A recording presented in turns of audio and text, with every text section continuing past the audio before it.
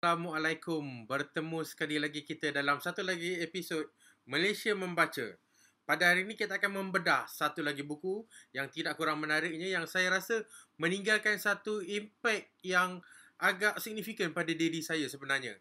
Dia menyalakan satu perasaan ingin tahu kepada satu genre ini. Buku yang kita akan review pada hari ini bertajuk Perang Arab Israel 1973. Tulisan Tuan Zaini Rejab. Terbitan PTS Litera Utama. PTS Publication lah basically. PTS ada beberapa anak syarikat dan yang menerbitkan buku Perang Arab Israel 1973 ini adalah PTS Litera Utama. Baik, harganya RM18. Okey, mungkin tak nak. Okey, harganya RM18 dan saya telah beli di Popular. Di Popular mana? Popular Kuantan mungkin. Baik. Okey, terus. Okey. Bila kita cakap pasal ini adalah sebuah novel sejarah, dia memang penulis dan penerbit sendiri mengklasifikasikannya sebagai novel sejarah. Bila kita cakap pasal novel sejarah ni, sebenarnya nak anggap dia sebagai non-fiction tak berapa boleh, tak berapa tepat. Dan saya rasa the fact that PTS meletakkan titlenya sebagai novel sejarah menandakan mereka rela buku ni diletakkan sebaris dengan novel fiction yang lain. Jadi for the purpose of review kita hari ni, kita akan treat buku ni sebagai sebuah buku fiction. Okey, cuma satu benda yang saya tertarik mengenai buku ini, okey, sebenarnya to be honest, di pembaca yang lain ada preference yang berbeza. Dan kita hormati semuanya asalkan anda membaca. Itu yang penting. Saya dengan novel sejarah PTS ni sebenarnya saya tak berapa gemar sangat.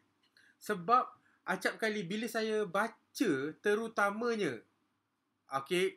kita dalam review bedah buku yang saya rasa telus, kita perlu tidak perlu kita berselindung, maksudnya kita bukannya nak memburukkan sesiapa, cuma dari segi perasaan saya sebagai pembaca terutamanya, majoriti buku sejarah Islam ataupun novel-novel sejarah PTS, bila saya baca, saya rasa macam pelik, macam tak sampai tau. Kecuali kalau sejarah tempatan, okay, no problem. Buku Mak Kilau, okay, itu tak ada masalah.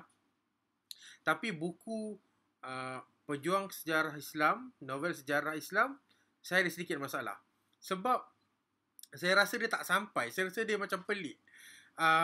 Saya bukanlah seorang pelajar sejarah. Saya juga bukan seorang ilmuwan Islam. Apa yang saya tahu mengenai sejarah Islam basically terhad kepada apa yang saya belajar di sekolah ataupun dalam pembacaan yang tak ekstensif, pembacaan yang secara surface saja. Tapi itu pun menjadikan saya rasa, I feel something's wrong, but I'm not sure the fact. I'm not sure about what. Tapi saya rasa pendapat ini juga dikongsi bersama oleh Ustaz Asrizal daripada safuislam.com. Cuma yang bagusnya, buku Perang Arab Israel 1973 tidak termasuk dalam kategori itu. Buku ni sangat excellent. Novel yang excellent.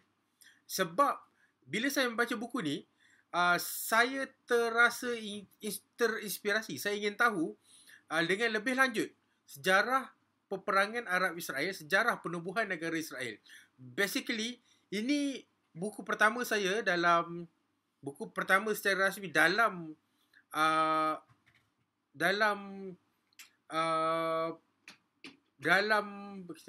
sejarah Arab dan Israel ni. Selepas saya baca buku ni, dia trigger saya untuk dapatkan lebih banyak buku seperti buku ini yang kita akan review pada episod akan datang, dan banyak buku lain, dan Wikipedia sudah tentunya, dan YouTube pun, video YouTube yang memberi saya satu spark untuk mencari lebih banyak informasi mengenai peperangan di antara negara-negara Arab dan Israel, dan kenapa negara Arab ni masalah sangat nak menumpaskan Israel. Dia trigger that curiosity. This book, a very impactful book, dan sangat-sangat berbeza daripada novel-novel sejarah Islam terbitan PTS yang lain. Jadi sebab tu saya pilih buku ni untuk direview dalam episod kali ini. Okey. Uh, ini contoh. Di belakang ada contoh buku-buku sejarah PTS. Terbitan PTS yang lain yang saya katakan tadi. Okey. Pertamanya, buku ni sesuai untuk siapa? Okey. Saya rasa buku ni sesuai untuk siapa-siapa saja yang berminat mengenai sejarah, berminat mengenai peperangan, berminat mengenai politik, bahkan nak jadikan dia sebagai bacaan ringan pun okey. Sesiapa yang minat novel peperangan pun boleh.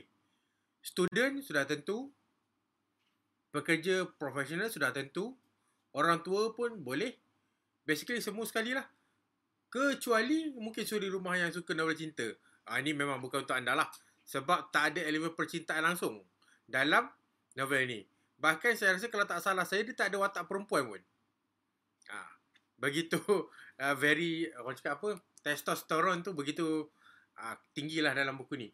Dan dialog-dialog, cara penulis mengolah dialog, cara penulis mengolah plot pun sangat menarik. Cara tulisannya seperti yang di-expect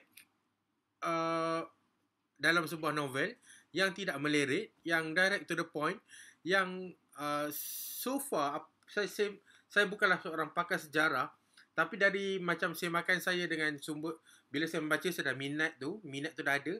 Saya Google, Wikipedia, kemudian membaca buku-buku lain, tengok video YouTube, dokumentari berkenaan perang tersebut.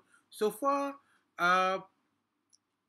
fakta-fakta sejarah dalam buku ni saya tak boleh cakap tepat lah, saya bukan authority dalam bidang ni, tapi hampir tepat. Tak ada apa-apa glaring yang perlu diperbetulkan. Okey, kalau mungkin penonton video ni mungkin datang daripada pelbagai latar masyarakat.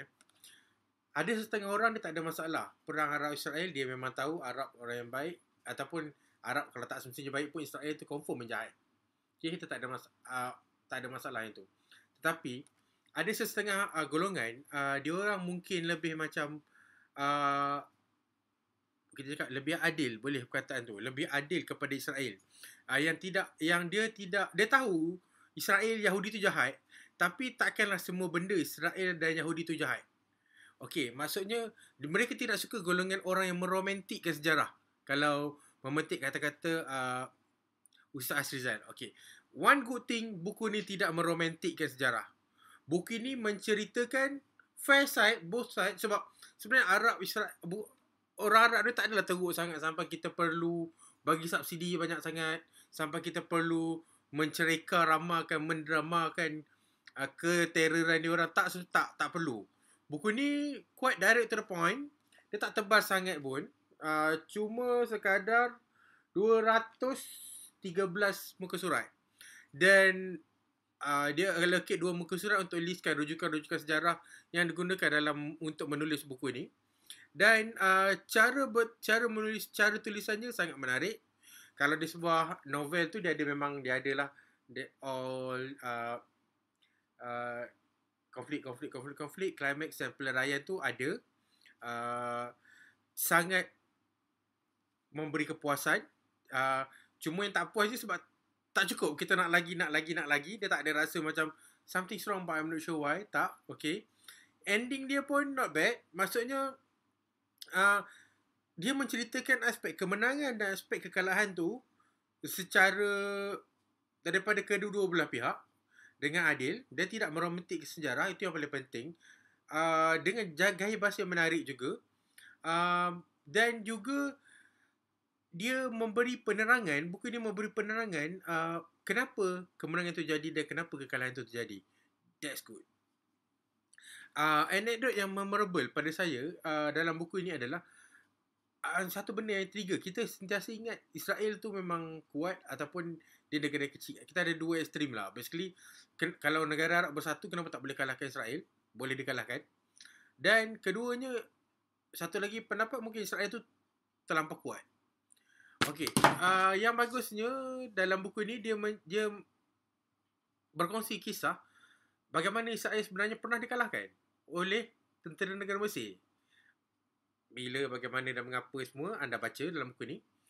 Dan seterusnya, walaupun Arab bersatu, belum tentu mereka boleh mengalahkan Israel. Not in bad way, tapi sebab ada beberapa benda yang perlu diimprovekan dalam gabungan tersebut. You have to read dalam buku ini juga, tulisan Zaini Rajab, Perang Arab Israel 1973 ni. Ia sangat-sangat bagus untuk tahu lebih lanjut. Dan seperti yang saya katakan tadi pada mula-mulanya, impact buku ini kepada saya, dia trigger saya ke rasa ingin tahu lebih lanjut lagi mengenai topik Perang Arab Israel.